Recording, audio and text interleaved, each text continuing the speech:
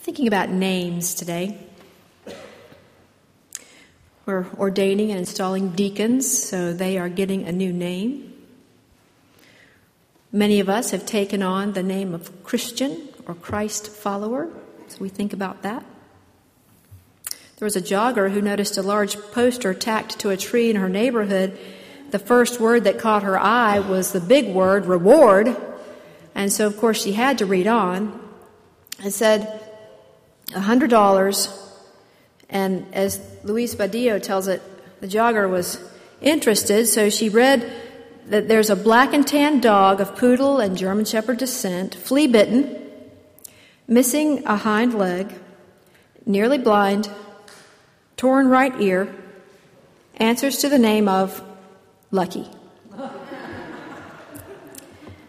Lucky doesn't sound so lucky, except for the fact that someone is willing to pay $100 to get the dog back home.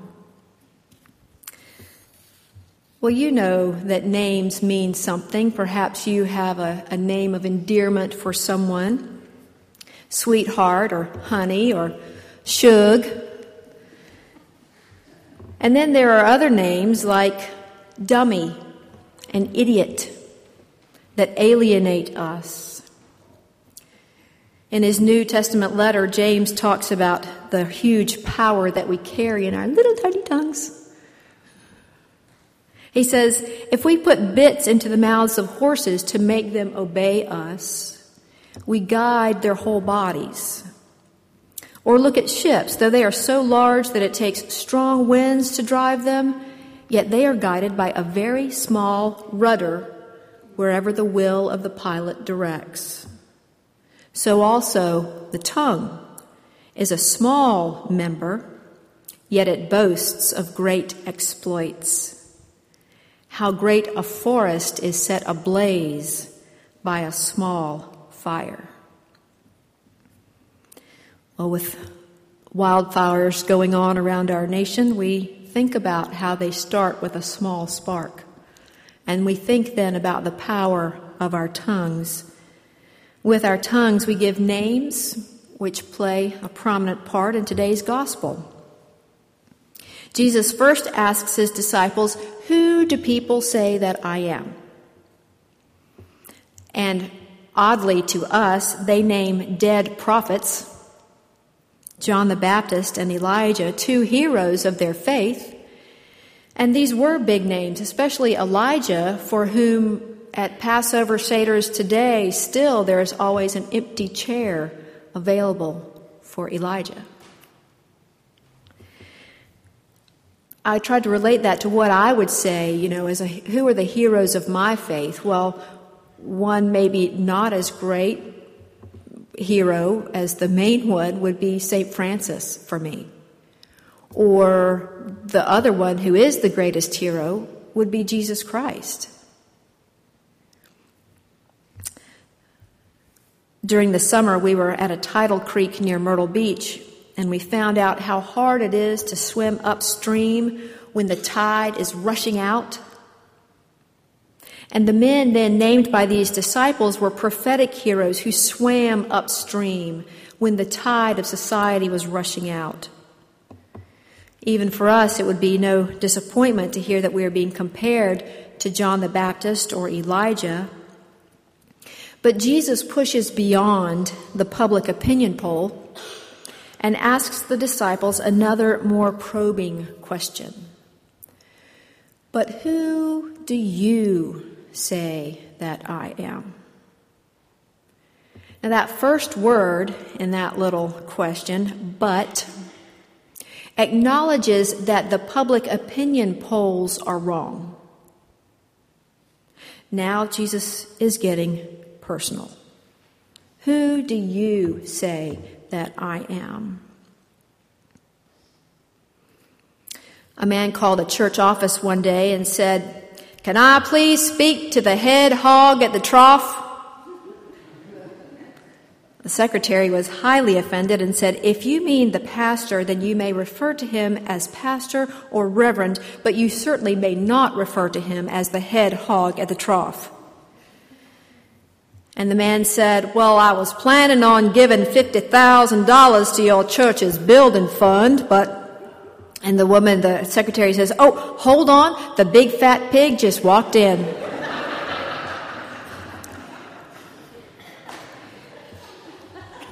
Her name shifted with the situation, right? So does our name for Jesus shift with the situation? Who do we say Jesus is? As James in chapter 3 of his letter continues to reveal to us the power of the tongue, he says, we can tame every creature on earth, but we can't tame the savage tongue. With it, he says, we bless the Lord and Father, and with it we curse those who are made in the likeness of God. Our tongues can be capricious, sometimes blessing, sometimes cursing, like an excited fan at a football game. Sometimes saying words that imply love and devotion, and other times spitting out words that slice into one's soul more painfully than a knife. Who do you say that I am? Says Jesus. How do you name me? Impetuous Peter responds first with the powerful and stark confession. You remember? You are the Messiah. Peter gives Jesus a new name. And so then do you hear the crowd roar? Do you see the confetti fall? Do you find yourself agape at this realization that the Messiah for whom you had been waiting for all these years is finally come, and with him the freedom you so long for? We want to just stop here and enjoy the moment. To a first century Jew, the name Messiah, for many of them, conjured up images of armor and spears and dominance. People who are oppressed always wish for justice, and probably not just for justice, but for the tables to be turned, so that the powerful become powerless and the underdogs win the game for once. Possibly a little like Marshall as they walked on the field at Virginia Tech yesterday. Sorry, Bill.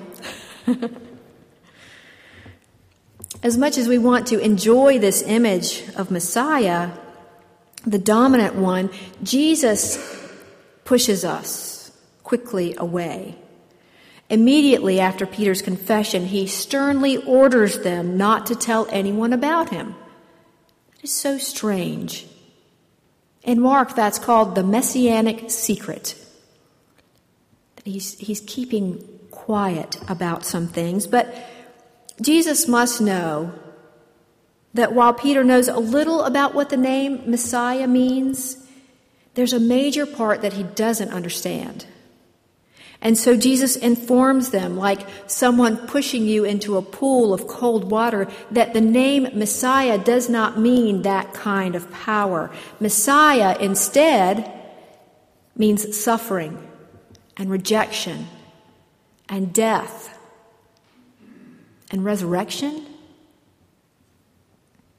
Did Peter like hearing Jesus challenge his view of what Messiah should be? Of course not. So he takes Jesus aside and tries to straighten him out. That's an amusing picture to me, taking Jesus aside and saying, "You're wrong." But Jesus stands his ground. He says, "Get behind me, Satan. You are setting your mind not on divine things, but on human things." Peter has called Jesus a name, Messiah, and now Jesus calls Peter a name. Which one would you choose? Messiah, Satan. Adversary, he means, tempter. But again, Jesus receives this, and then at the beginning of his ministry, like at the beginning of his ministry, he doesn't allow this adversary to tempt him away from his vocation, from his goal of being God's servant. So, the disciples may try to be climbing out of this cold pool of reality, but Jesus pushes them back in with these powerful words. If any want to become my followers, let them deny themselves and take up their cross and follow me. For those who want to save their life will lose it, and those who lose their life for my sake and for the sake of the gospel will save it. So we have another name, follower. Is that a name that we want to wear? Are we willing to put on that name like a shawl so that other people can see it?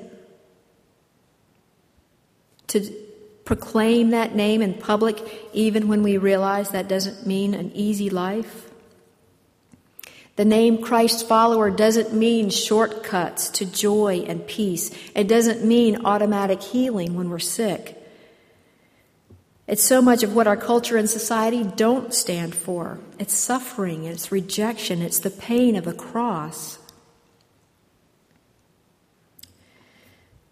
During his reign in the early 1800s, King Frederick William III of Prussia found himself in trouble as wars had been costly. They were short of finances. They didn't want to capitulate to the enemy. And so he decided to ask the women of Prussia to bring their jewelry of gold and silver to be melted down for the sake of the country. For each ornament that he received, he would exchange a decoration of bronze or iron as a symbol of his gratitude. And each of these would be inscribed, "I gave gold for iron, 1813. The response was overwhelming. And even more importantly, these women prized their gifts from the king more highly than they had their former jewelry. And the reason is that the decorations were proof that they had sacrificed for their king. And it actually became unfashionable to wear jewelry. And around that time then was established the Order of the Iron Cross. Members wore no ornamentation, no ornaments at all, except for a cross of iron for all to see.